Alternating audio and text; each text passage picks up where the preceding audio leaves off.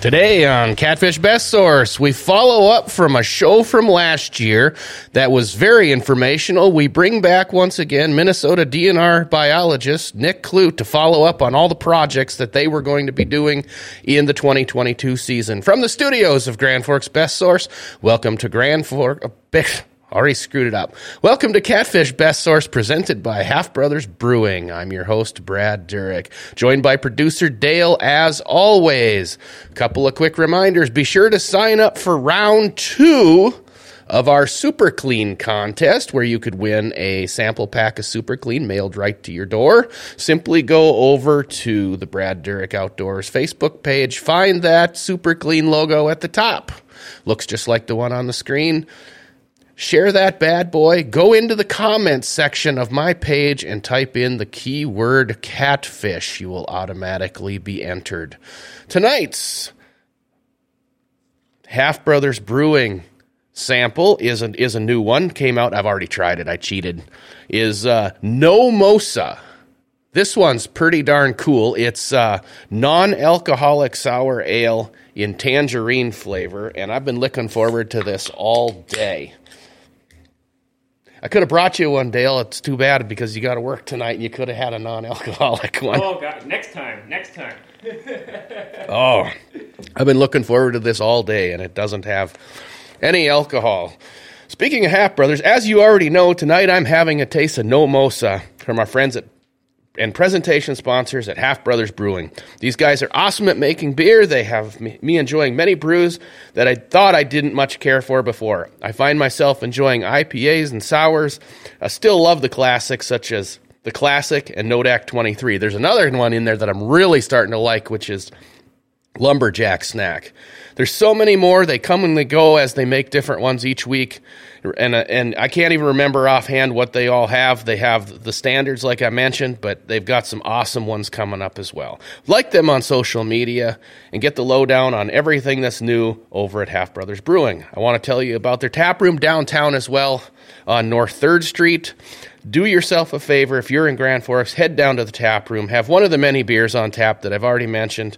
And be sure to hang out with your friends. Bring the family. Kids are welcome at Half Brothers. Enjoy their pizza. I tell you, I was in there yesterday, and they were bringing out their single slice pizza, and I think I've had pizzas that are smaller than their slices. They also have pizza rolls, nachos, and the pretzel bites are my absolute favorite. You will not regret it. Check them out on the web, halfbrothersbrewing.com, or simply stop at the tap room on North 3rd Street in Grand Forks. Tell them Captain Brad sent you. Dale, I believe you got a message for us from our friends at Muskox.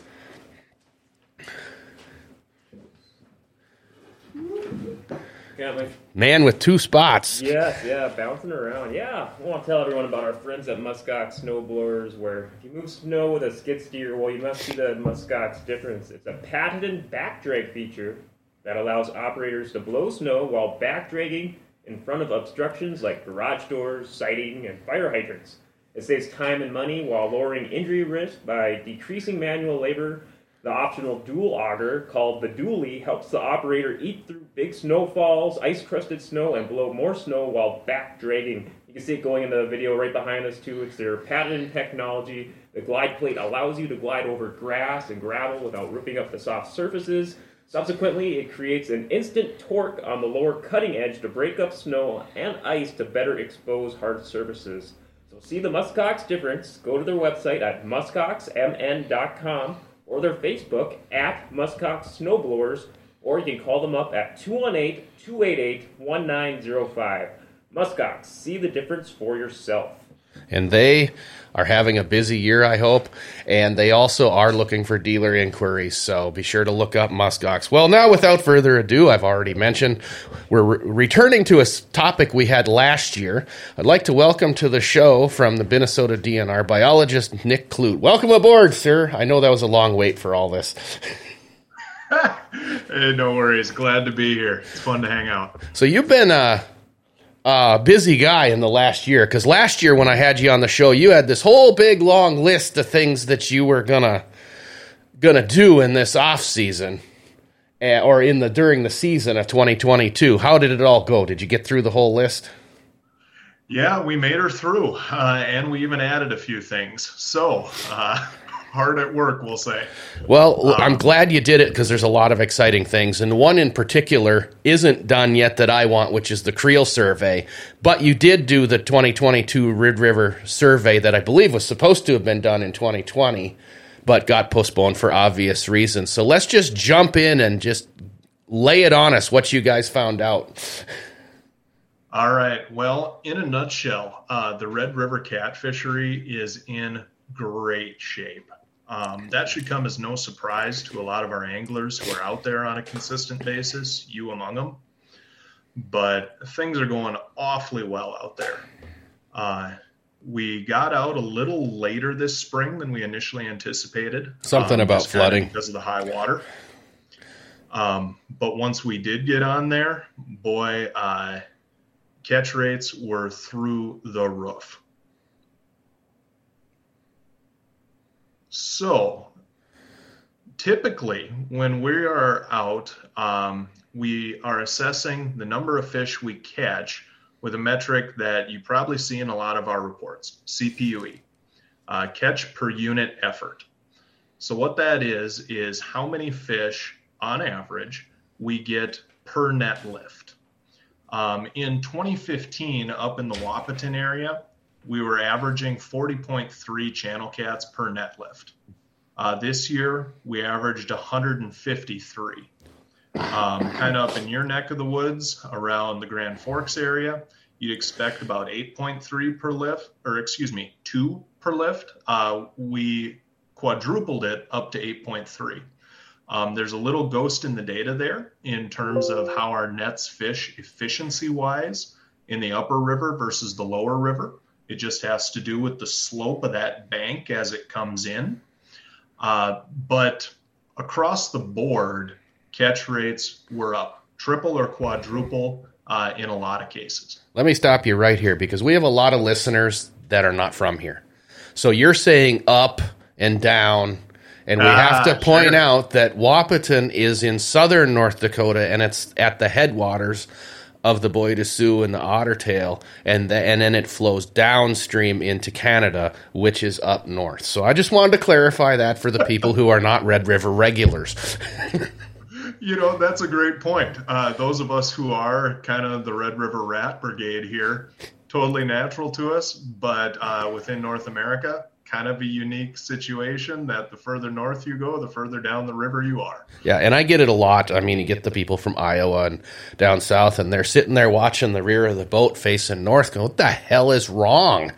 Because they just can't fathom. And it's like, you get used to it after a while. Don't worry about it. Yeah, sure. All right. Okay, go on. I just wanted to clarify that for the listeners. Oh, you bet. Okay, so that's our catch rates. That's great news because in a lot of cases, when you have that density of fish, you're going to see a little higher catch rate for the anglers. It also lets us know, based on size distribution of the fish we catch, what we have in terms of year classes that are coming up. And we'll talk about that here in a little bit. But first, we're going to get to another metric that you're commonly going to see in fisheries reports. And this is a little guy that's abbreviated PSD24. And for the Red River of the North, we really need to understand PSD24 because this is how we manage the system. So what that is if we take the entire size structure of sampled fish of the Red River, at a certain point, those fish are going to become vulnerable to the fishery. They're recruited to the fishery. We call that stock size. I told you there'd be math. Then once we hit 24 inches, that's where the 24 comes from. So PSD 24 refers to fish that are stock size and larger, the portion of those that are over 24 inches. So the fraction that's over 24 inches of fish anglers would be interested in is PSD 24. We track through time PSD 24 on the Red River to keep track of our trophy size structure.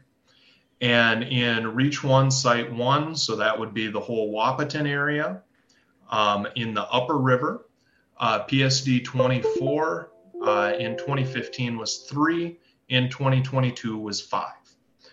So that's 5% of the fish that would be interesting to an angler are over 24 inches.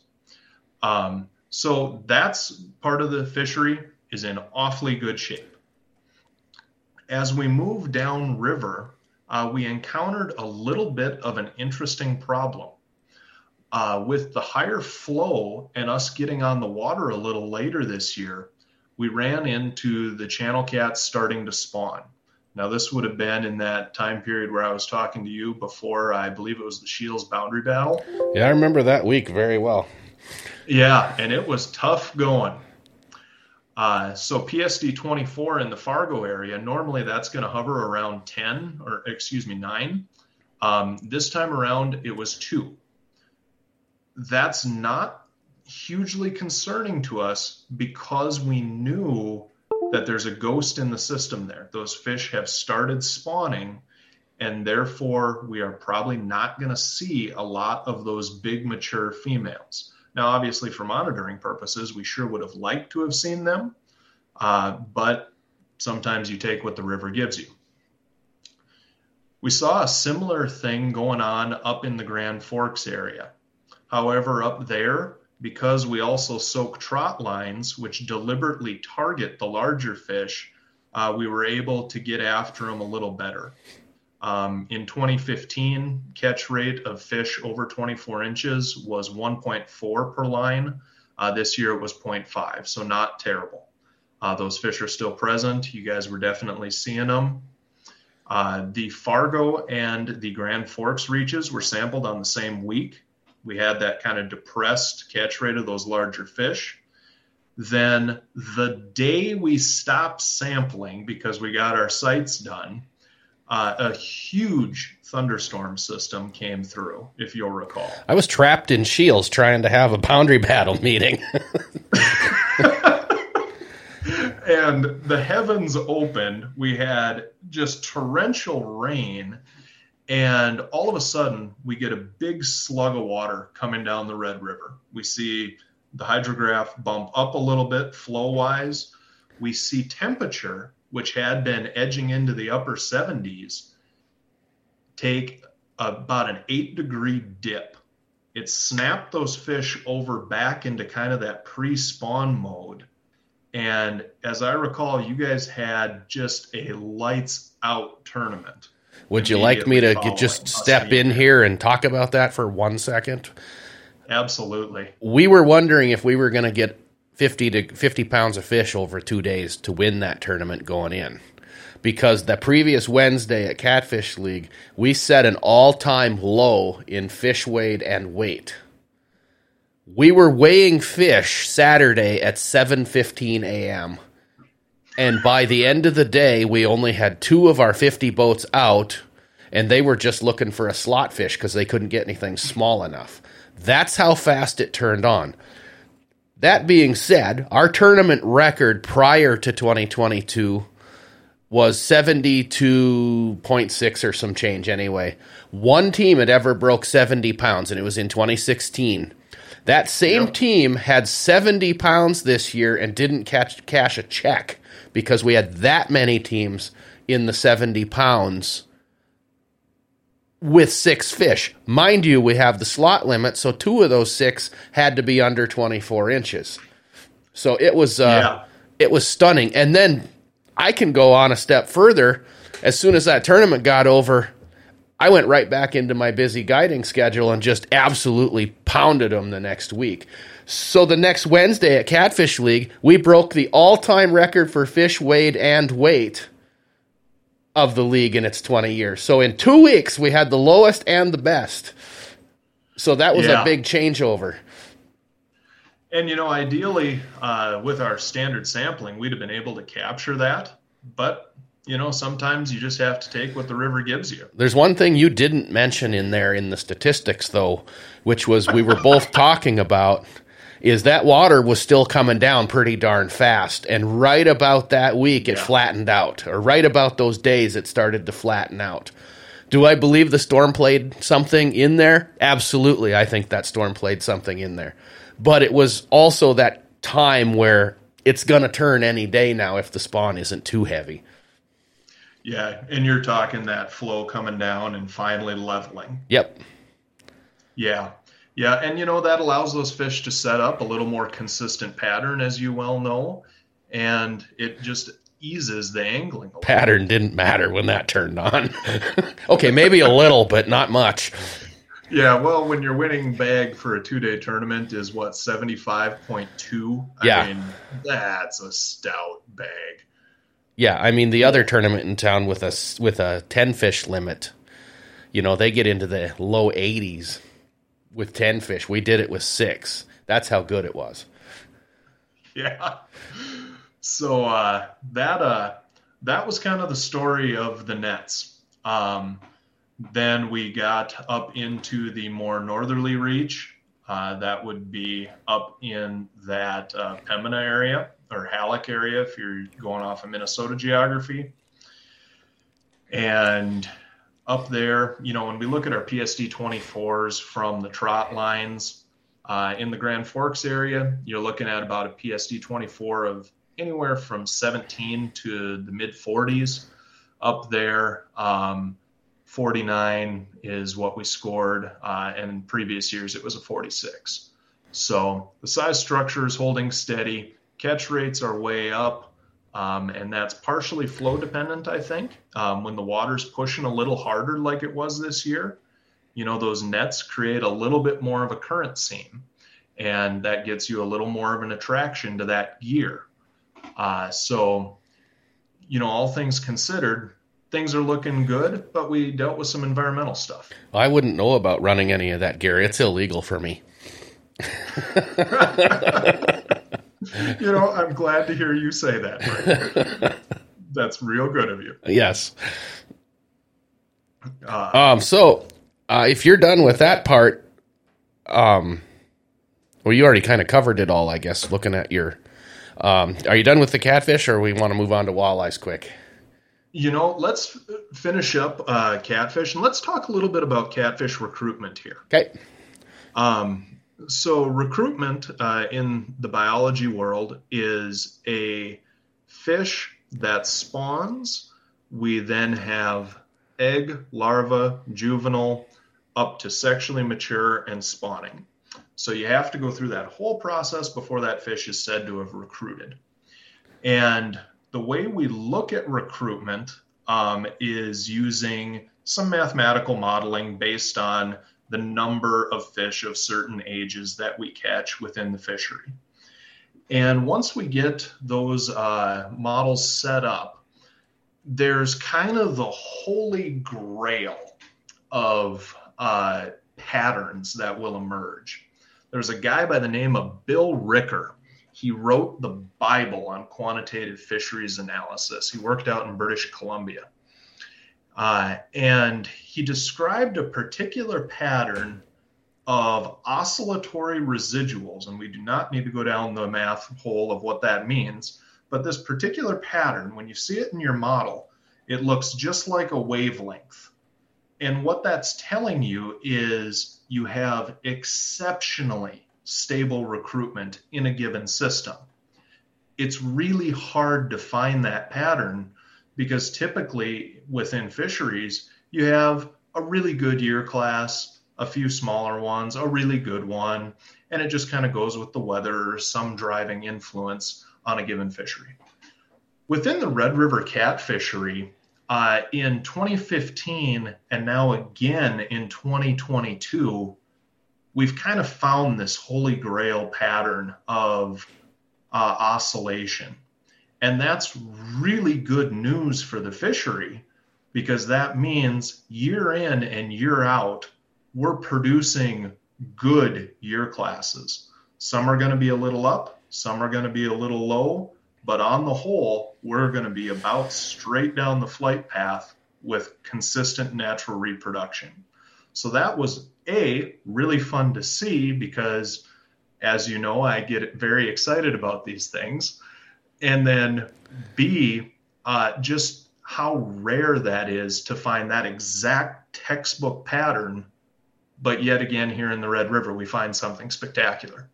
Well, I think it's very exciting. And, just from catching the last couple of years, I think it's very accurate because we are catching a lot of little fish, a lot of middle fish, and a lot of big fish. And, my customers never want to see a little fish, but, you get that occasional 9-10 incher. It's like, that's good. That means they're doing their thing. Yeah, and the amount of those 9 to 11 inch fish that we caught in this year's survey is incredible. We had some nets that had 500 in one net. Oh, that's awesome to hear. How long do you think it takes to get them that big? To get them that big? Well, a 20-inch fish is about a 10-year-old in the Red River. So if we're looking at something about within that 11-inch range, I'm going to go with something on the order of probably about 5 years old. So they've already dealt with quite a bit in the old survival mode. Yeah. And, it's all the more remarkable when you think about how many fish you lose to natural mortality each year. Over 95% of your fish eggs are going to die. Over 95% of your larval fish are going to die. And your juvenile fish are going to have a really steep mortality rate too, just kind of depending on where they're at. But if you say 10% survive, that's a pretty good survival rate. Right. And that just tells you how many big fish we have spawning when we actually do go to the spawn. Yeah. We just have an incredible catfish biomass in the Red River is what it boils down to. I want to point it out, and I don't know if you guys ever figured it out, but we had that huge die-off last year. And I've never seen a die-off of that magnitude where the fishing never really shut off. It was like it didn't even affect anything. I've seen a worse die-off in 2007, but there was a couple weeks there where you knew things were happening. And I think a lot of it was stress from spawn, and obviously something might have happened on the upper reaches, but I've never seen that many large fish on a die-off and have the bite not even slow down. Yeah, and that was one of those kind of extra activities on the work plan. I know you guys up there were instrumental in helping us get some samples of those fish. And for your listeners who don't know, we had a disease issue this year on the Red River with our channel cats. It only seemed to affect large individuals, which was interesting. And the sores that we saw were very similar to what we'd seen previously. I believe, was it in 07? 07, yep. I was part of that one too. Columnaris outbreak up here. I knew right what it was when I saw it, because I've seen that one other time. Yep, and we had that protracted spawn this year. Part of that was because of the high flows. Water temps didn't get right until late. Then we had a couple kind of oscillations in temperature. It triggered spawning, shut it off. Triggered it, shut it off. And as it drew out, we got into warmer and warmer water temps. We had those fish getting beat up during the spawn a little bit, saw some puncture marks, that sort of thing. And then, we had this disease issue. Thankfully, it appeared to leave us fairly quickly. And, time will tell if it had any real impact on the population. I think more than anything, just because it was larger fish, we were able to see them on the surface, and that's why it maybe looked severe. I told you I didn't get too concerned about it till the last week. And a lot of folks, I've seen it so many times, well, I saw 10 dead fish. Well, actually, you were going downstream counting them and coming back upstream counting them again.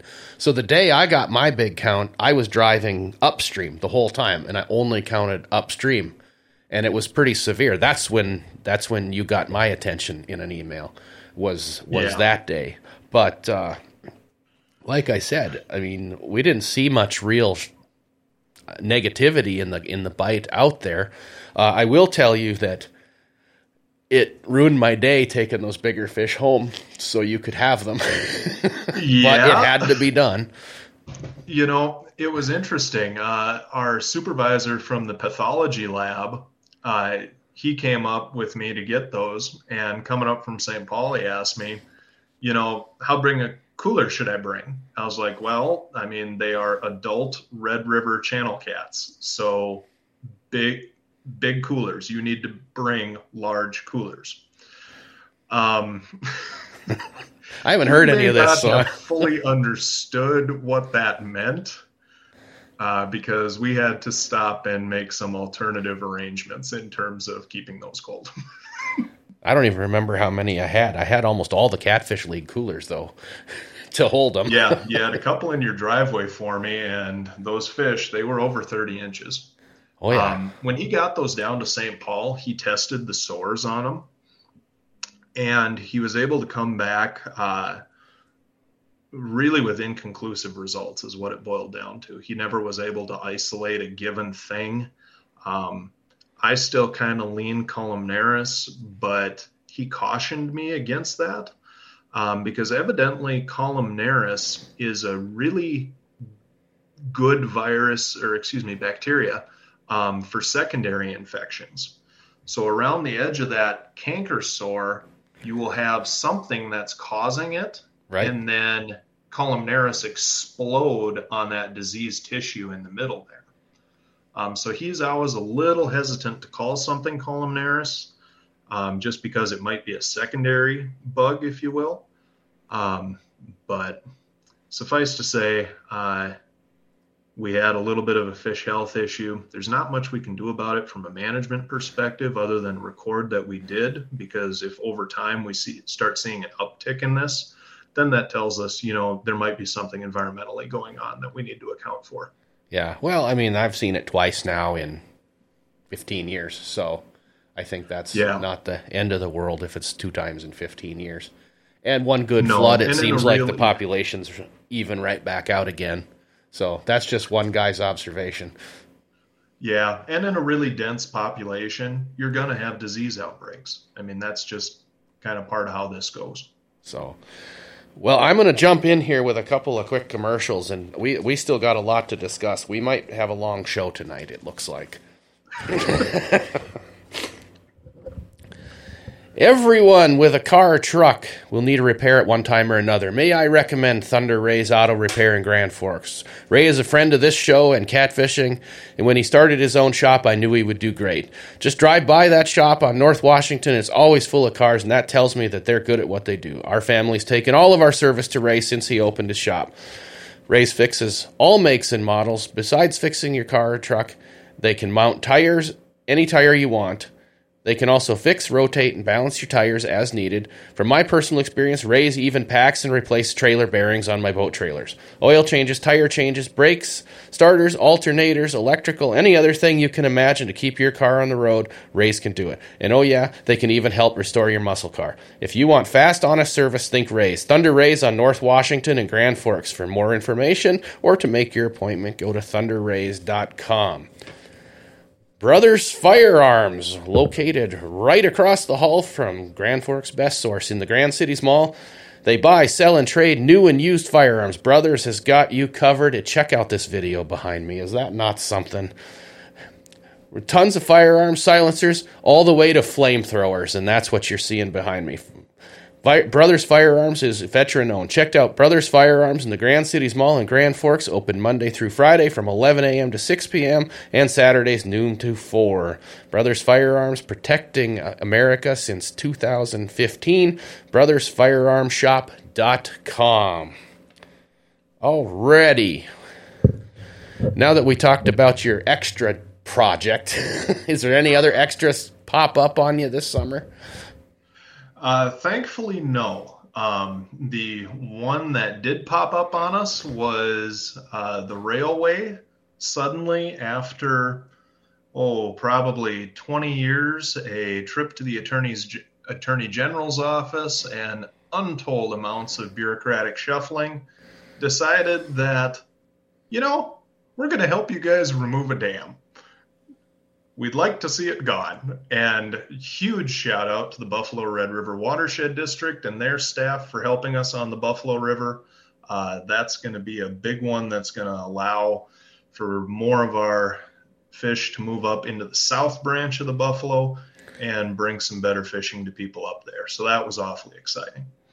Good. I want to go back to the survey, and I know this isn't done yet, but I want to mention that Game and Fish in North Dakota did a creel survey, and I know that's not out yet, but I'm just kind of curious if you have any thoughts on what we might see with that when it comes out. I mean, without really knowing, unless you've got some insider information. Got a little bit for you. The first thing we're probably going to see is that fishing pressure is down. The interesting thing about the Red River, regardless of how good the fishing is, how great of a fishery it is, for whatever reason, we do not see the popularity of this river climbing. And that just puzzles the heck out of me. I don't know why it is. I would suspect it has something to do with just kind of people's preferences around here. If we were further south, I would assume there'd be so many boats on there we couldn't get another one across the river. Well, we don't necessarily want that either. No, but that would be my prediction, is we're probably going to see that fishing pressure was down again. I find that hard to believe, just going back through my career of guiding and being at the ramps every day. It seems to me that the ramps have never been busier in Grand Forks. Now, Drayton got held up for forever and ever and ever in that mud hole, and I can understand why that probably would be. And I have nothing with the Pembina and really the Wahpeton area because I'm just not there. But I would say here, you're seeing more pressure in this stretch. And maybe the creel survey will do something, say something different, but just looking at terms of traffic and boat accesses, I would say we're up. Yeah, and a big part of that creel is it's not only the boat, it's also shore anglers.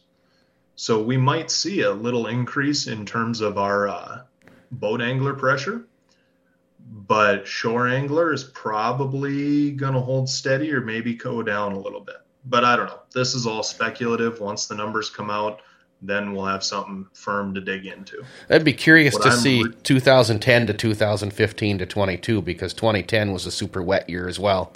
And I'm pretty good friends with the guy that was the creel clerk that year. So he spent a lot of lonely days at various visiting points in 2010. So, don't forget 2010 to 15 to 22 when you're looking at that. Yeah, well, and one thing that we had talked about a little bit before we got on here, the catch rate in the 2015 creel was 0.44 fish per hour. So if you can beat that, you're beating the average. The Minnesota River creel just got their preliminary data processed, and looking at catfish catch rate down there, we're looking at 0.12 per hour. So that's basically 4 hours to a fish down on the Minnesota River. Yeah. Generally speaking, we do a little bit better. Now, I broke 2 per hour for the season this year. I've never done that before, other than one specific year. Yeah. And I already told you about that one. And I don't talk about those numbers because I know that it was a fluke. Gotcha. It happens from time to time. I've seen it. I've just never seen it last that long. But, I mean, I will say there's times when the Drayton stretch in particular, you can get into that 12 to 18 fish per hour if you have just a tiny bit of knowledge. So that being said, I did that nice little segue. Why don't you talk about that Drayton Dam now? You bet. Okay, so this is another one of those long-awaited projects. And we talked about this at length last year, so this is one of the big updates. Yep, we did. And, when we started the Reconnecting the Red program back in 1998 with the Midtown Fargo Dam, the goal was to get all of the main stem dams reopened. Now, that's for a whole variety of reasons, whether it's for our native species that we're starting to see a little bit of more of a push in Minnesota for DNR to actively manage those, whether it's for lake sturgeon restoration, which we've talked about before, and that involves both Minnesota, the Dakotas, U.S. Fish and Wildlife Service, and the Canadians. And then also, it is very important, to my mind, for our channel catfish population. Now, the reason for that is when we look at the telemetry data, so those fish tracking studies that were done, we know that in years with higher sustained flow, about 9.5 to 10% of our channel catfish that are over 24 inches in the true lower river, so down below Selkirk, about 10% of those fish move upstream of St. Andrews Lock and Dam. 6% are going to head all the way upstream into the U.S. Now, we know that in those high flow years, those fish can redistribute throughout U.S. waters because Drayton isn't a barrier. It's underwater at that point. In those low flow years, though, it is a barrier, not only to those trophy fish that are trying to distribute through the U.S. reach, but to everything else. So when we're talking about fish passage projects, we're thinking about it in benefits to the channel catfish population, because if they're trying to move, there's probably a reason for it. To our sturgeon restoration, we know that dams were one of the principal ways that those went extinct in the Red River Basin. We're now bringing those back. And for all of our other species, and that includes a lot of our native mussel species, actually. Someday, not on this show, I'm going to ask you about mussels and how they move around and do their thing. But we're just skip it for now because we're on the dams and the fish that most people understand. So yeah, you bet. And we can talk about that at length. Mussels are some of the best fishermen known to man. Well, I'd like to learn more because I've been watching a couple shows on them lately, and I have questions. But let's save that for another day. Yeah, you bet. So the Drayton Dam, I'm just gonna. Yep. It looks like the main part of the dam's in, and looks like they're ready to start setting rocks. I know they were gonna bust out the old dam here not too long ago, but decided to wait. Yeah. So that's in full force. The contractor on that project realized that they needed to reevaluate some of the equipment that they had chosen to use because some of the rock that is necessary is about a 5 or a 6 foot diameter boulder, and that has a significant weight to it. So you need pretty significant equipment to move it.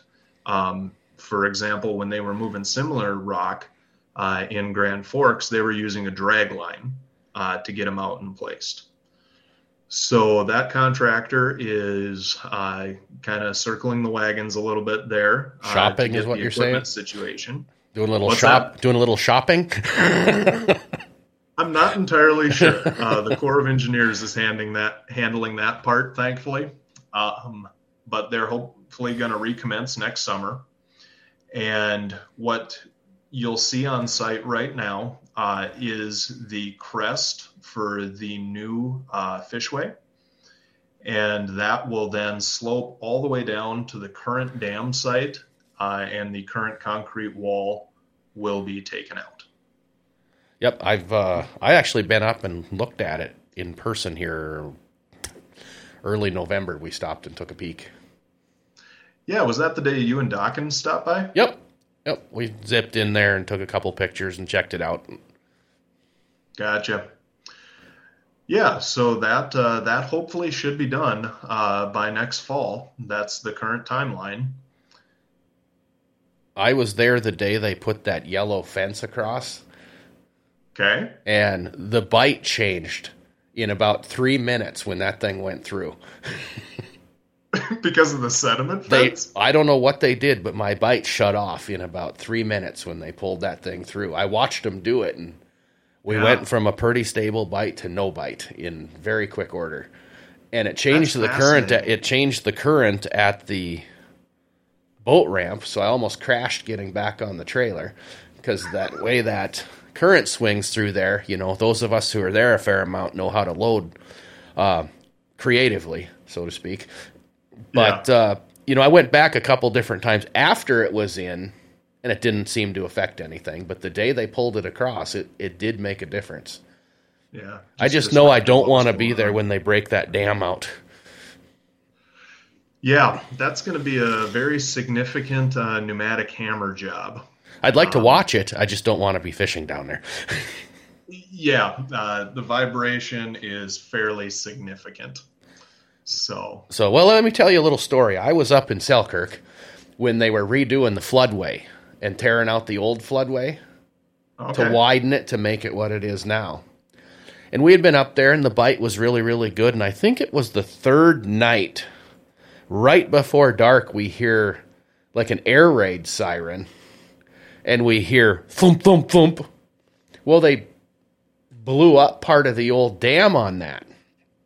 Yep. We went from a good bite to no bite instantly. And we had to drive 4 miles downstream to find fish instantly. It was that quick how that vibration shut that down. And then the next morning we were out, they were right back up where they were. And we heard the siren, we just reeled up. We didn't even wait for it. We just reeled up because knew we were done in that section and then took off downstream. Yeah. So vibration does mean a lot. On the tributaries, and they've been doing bridge maintenance. And the minute one of those pile drivers strikes, it's over. Yeah, so vibration does mean a lot to them. But I remember that was many, many years ago. I don't even remember what year that was. They redid that floodway. But yeah, the day they take out that dam, I don't want to be anywhere close to it as far as fishing goes. Yeah. So let's put the biologist hat on the shelf for a minute and journey into the angling lore area. Okay. Sounds fun. So we just established that, you know, both of us have had experiences where vibration will shut off a catfish bite of some kind.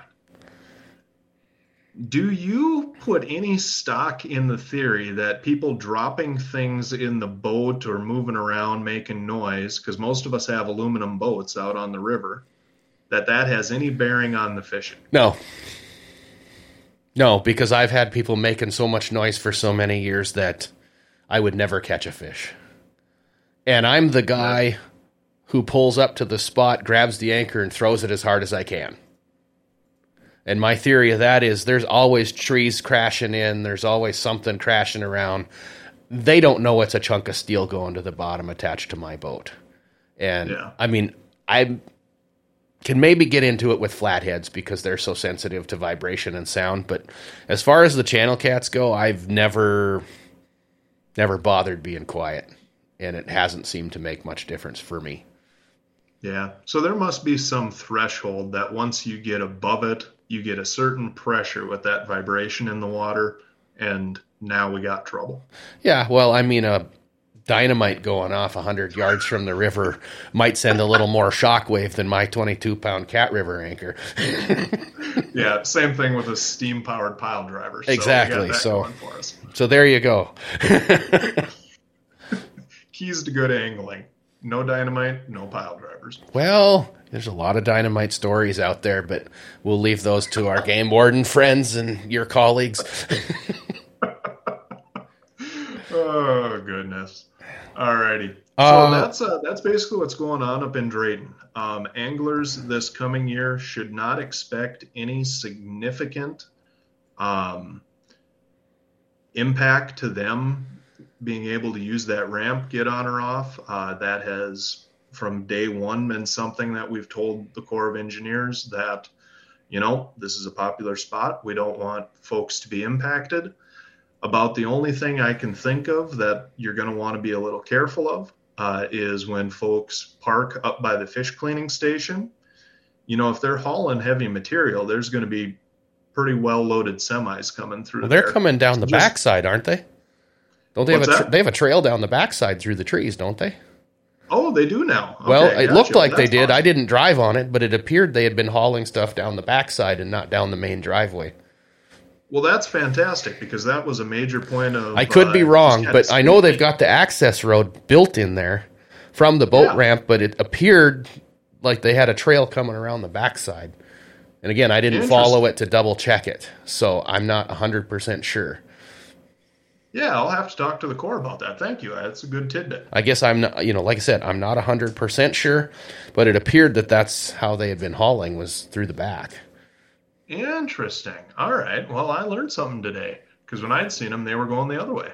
That's Well, good to know. I haven't actually seen them haul a rock yet. I just saw the trails that appear to have had things hauled on them. Gotcha. Fair enough. Well, that's basically Drayton. So let's see. Did we were going to talk about genetics? Did we cover that yet? No, we haven't. Okay, let's jump up to that again. Yeah, that was another one that we had talked about a little bit last year. And I was awful excited about this because with a lot of the telemetry work that's been done, we knew that there was fish moving from Canada into the U.S. fairly freely. We knew that they were making some big moves. But there was this business of folks being able to look and say, I'm pretty sure that's a Canadian fish and that's an American fish. That'd be me. I did that all the time. Yeah, and just based on the morphometry of that fish, the way it looks. And so there was the idea of, well, is there some sort of structuring going on where we have a Canadian population and an American population? Or is this a case of what we call phenotypic plasticity, where the environment in which you are living, you have the genetic ability to adapt to that environment just in your development? So we explicitly tested it. We took genetic samples from fish from Wahpeton to the Canadian border, and we had the Canadians take genetic samples from north of St. Andrews Dam for us. And what we found was somewhat what we thought we would. We see a little bit of what we call isolation by distance, and that's where you have fish that were sampled in one area have a higher likelihood of being related to those fish than fish from much further away. And that just stands to basic reason.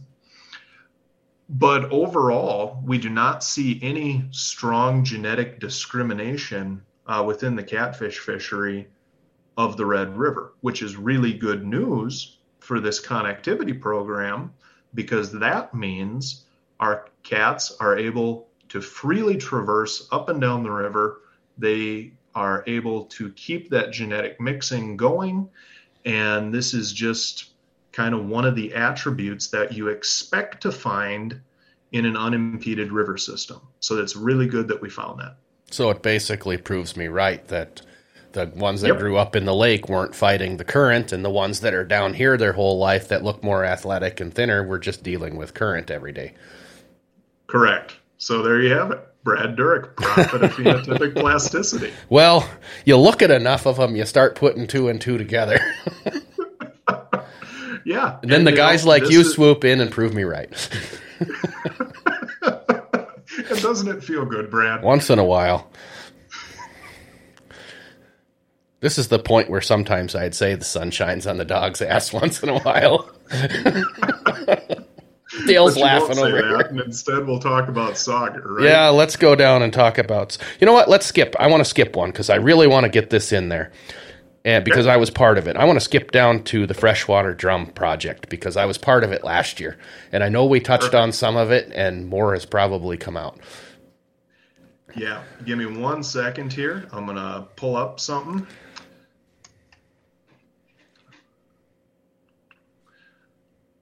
So the take home on our drum is we have a very healthy drum population that is surprisingly old.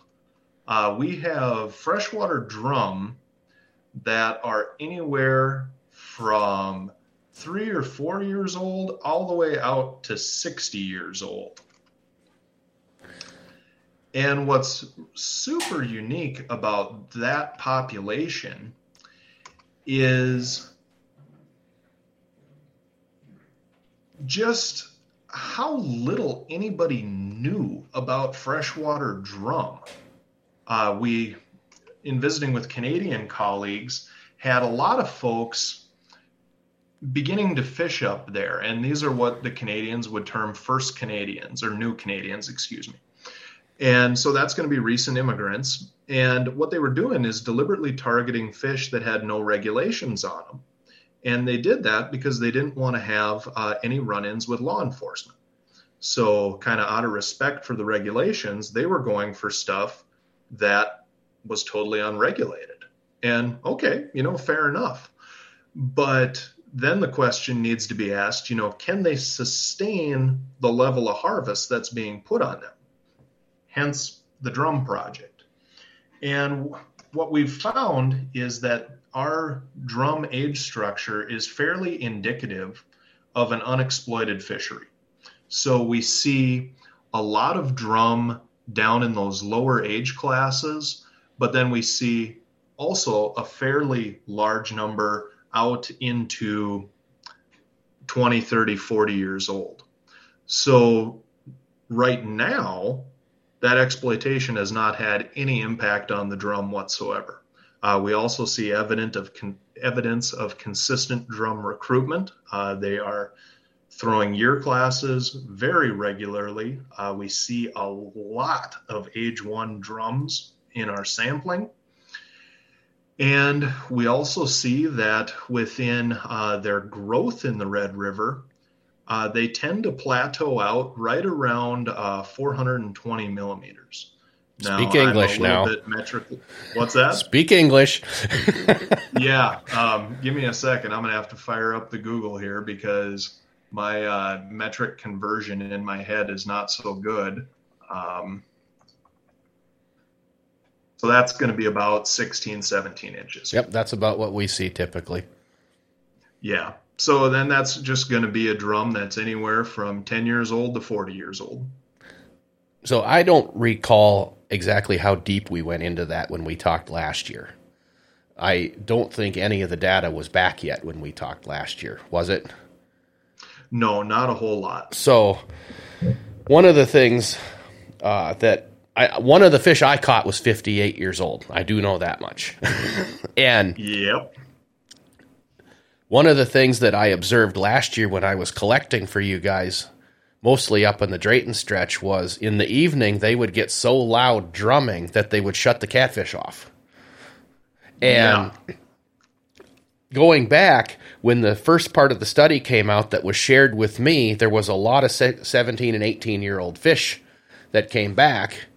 And I distinctly remember that happening in 2003 and 2004, where they would get that loud and it was the graph I saw had a big spike on those 2 year classes. So one of the things I told you, I don't remember if it was on the show or one of the times we visited, was I'm glad you're young. We talked about this. We talked about this on the show. We did. Well, one of the things is I'm glad you're young enough, and I hope you stick around long enough that we can start putting 2 and 2 together down the road on what I saw in 2021. And if I ever catch it again, of course, I'll be writing it down because that's what I do. And, it'll be curious to see if you get bigger year classes when you're actually hearing them like that during their spawning season. Yeah, and, we should probably clarify for your viewers that hearing them is kind of an odd experience. It's weird. It's something you're hearing, but you can't quite isolate why and what you're hearing. I always put it to like a rope just vaguely bouncing on the aluminum of your boat. And it's just kind of that low, dull buzz. But once you know what it is, and when it's going like it was last year, it's just deafening. Yeah. So, because we found a ton of those age 1s, hence 2021. Yep, they may have been those produced, but we just don't know what annual production of freshwater drum looks like in the red.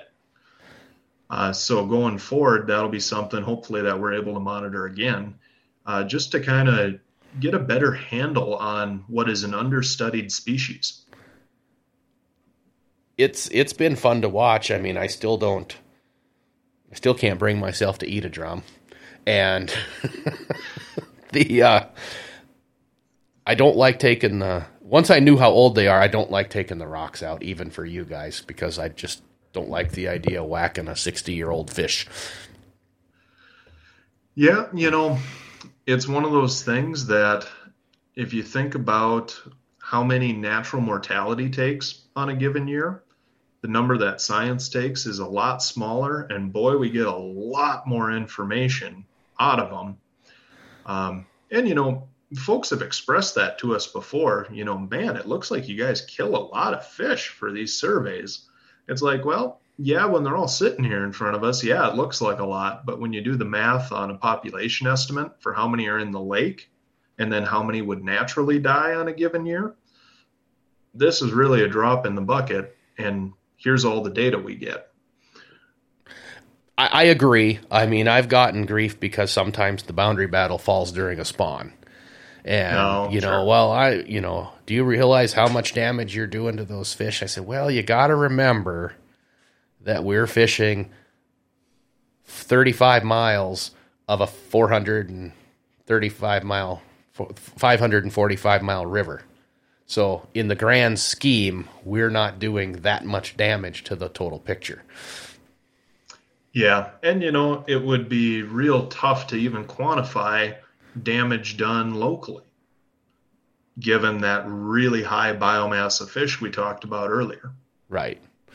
So, I mean, if that was happening every week in every stretch of the river, probably be much more concerning. And like you said, you're sitting in a very small piece of a 545-mile river, and it looks like a lot when really it isn't. Yeah. So how many drum did you get in those traps? Oh, let's see here. I was just looking for to get you an exact number, it's going to take me just a second here, but I do want to give you the exact number. We did 450. In our up here or in the total Red River? In the total. In the total Red River survey. So. Yep, every single one that we captured, we sampled. And then added it to the 40 that I brought in, which was a small, Correct. teeny-weeny little amount in comparison. But, it's interesting because what it allows us to do is look at, okay, if you sample scientifically, here's the size classes, size structure that you're going to find, versus if you do this purely using angler-donated fish, here's what you're going to find. And you do see a pretty severe divergence in that just based on gear bias, because guys fishing for catfish, they're going to catch a different size of drum than a net is. Right. You're not going to get a 2-year-old drum on a 7/0 hook. You're just not. Exactly. And that's always one of the real hazards of trying to use fish that are donated from anglers, is you're going to miss, by and large, all of those younger size class or younger age classes, not younger size classes, goodness. And that's going to skew your interpretation of those data. Right. So the freshwater drum are looking good, and I'm going to step into, because we're in the North Country, we also know the walleye populations seem to be looking pretty good. Yeah. And, this is actually fairly important to the Red River, because if we look a little further north, there's some pretty significant conversations going on within the Canadian government about the Lake Winnipeg walleye and sauger fishery and the commercial take there. Mm-hmm. That's so ongoing. We want to keep what's that? That's ongoing. Yeah. So we want to keep a pretty close eye on what's going on the American side with those two species in particular. And catch rates within our sauger were good compared to previous surveys. That's outstanding to see, as well as a real nice balanced age distribution of those sauger. We have a lot of our fish within that age 3, 4, 5, and 6-year-old age class, which is indicative, again, of nice, stable recruitment. We love to see that as fish managers. If we go over to the walleye population, we see a pretty good slug of age 3s starting to come through. And those would be the ones that, in visiting with you and Dokken, I'm pretty sure those were the fish you guys were seeing when you were fishing this fall. Yep, lots and lots of eaters this fall. Yep, so there's a good age class coming through there, and that's typical for a walleye fishery. You're going to have one really good year class that kind of powers things for a few years, and then hopefully you throw another one. So you're saying the graph on the walleyes isn't as pretty as the catfish? No, but it's much more typical of a walleye population. Right, and you explained that before. Species. So we got to us cat guys got to take the good when we see it. The graph is perfect. We're going to jump on that one. Love it. So I know sturgeon is your thing. So let's talk about sturgeon before we shut it off for the evening. The reintroduction project of lake sturgeon. And that goes right hand in hand with the Drayton Dam and some of those other dams. And I'm hearing more and more people catching them. So obviously you guys must be seeing more and more of it. Yeah. If you want a really fascinating look at how the sturgeon fishery is doing, just go on to Manitoba's website for their master angler submissions. And what you'll find is the Red River Lake Sturgeon submissions have been steadily climbing in recent years. And I believe those have to be about a 44-inch fish or somewhere in there to qualify. And there's a lot of them being caught within the Red River up in those reaches. We're hearing a lot of people catching them in the Grand Forks area, the Fargo area, in the Wahpeton area. There's a little bit of a developing fishery. And then, of course, up in Lakes country, up in kind of the Ottertail country, Detroit Lake, that area. So on the fishing side, things are going pretty good. Guys are learning how to target them. Those fish are getting bigger and of interesting sizes to target. The current kind of queen of the river, as it were, is a 72-incher that we sampled up in Detroit Lake this year. So she's the biggest since the reintroduction program began. And we had some really exciting news this past spring. For the first time since we started reintroducing these fish, we started in 1997-98, but we really started stocking in 2002. For the first time since all of that, we had a documented attempt at natural reproduction, a verified spawning event in what we're just terming the Ottertail River, just to protect those fish and their spawning area. So good things all around for the sturgeon, and I suppose I might actually catch one if I put a worm on instead of a big chunk of sucker or goldeye. Well, and at a bare minimum, maybe you'll catch one and they won't jump into your boat. Yeah, that's really the only one I've ever had in my boat, and that already goes back to 2012 when that happened. So that's few and far between for me, but I always run heavy tackle. I always hear that people catching them are, they're walleye fishing with worms or basically a catfish rig with a worm on it for whatever they can catch. They seem to be the ones that are getting the most of them. And, I'm just not setting up and targeting them at all. Yeah. And, you hear about that, but we also have a group of guys that are now starting to schedule their trips so they can get in on those fish kind of moving in the spring right after that catch and release season ends, or the catch and release season opens, rather. Yeah, and, a year like 2021 with the cold water, with the ice off early, that would have been the time to be out there. Yeah. So 2022, not so much. Yeah, 2022, you would have struggled to find a boat ramp at that time of year. Well, one of them was actually in perfect shape, but closed, and you probably would have went to prison if you tried to use it. So, Again, awesome. We're probably going to end up having you back next season because, I mean, we can go right down this list one more time, I'm sure. The Creel surveys are really going to be interesting, and I'm sure when you get them, you'll be calling me because I really want to know. I still have all the cards so they can be isolated out if they need to be, just because I wanted to know. I should have wrote down the day's number on each card so I could actually know what we caught that day instead of just typing it in and forgetting about it. But win some, you lose some, I guess. Yeah. And, you know, we learned a little bit from that survey, some things that we're going to improve on next time. But overall, you know, that was a real success for us. We did get our completed trip interviews, which were kind of the gold standard of Creel data. We got that number up as opposed to partial trips.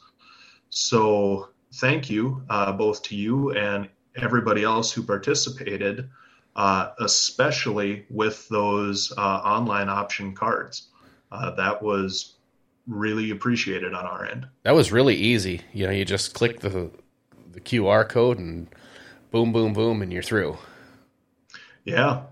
And, you know, our intent was that it would be really fast. And did you find that that's how it worked out? The first one, not so much. But, you know, that was just because I'd never seen it. And then it was, you know, seconds. It was not a big deal. I mean, I knew where my QR reader was. That was problem number one with the first one, was I didn't even know where that was. And then, you know, you've never seen the survey before, and it went through. So, yeah, the first one took a little bit of time, but they were literally seconds after that. So I thought it was a real cool system. You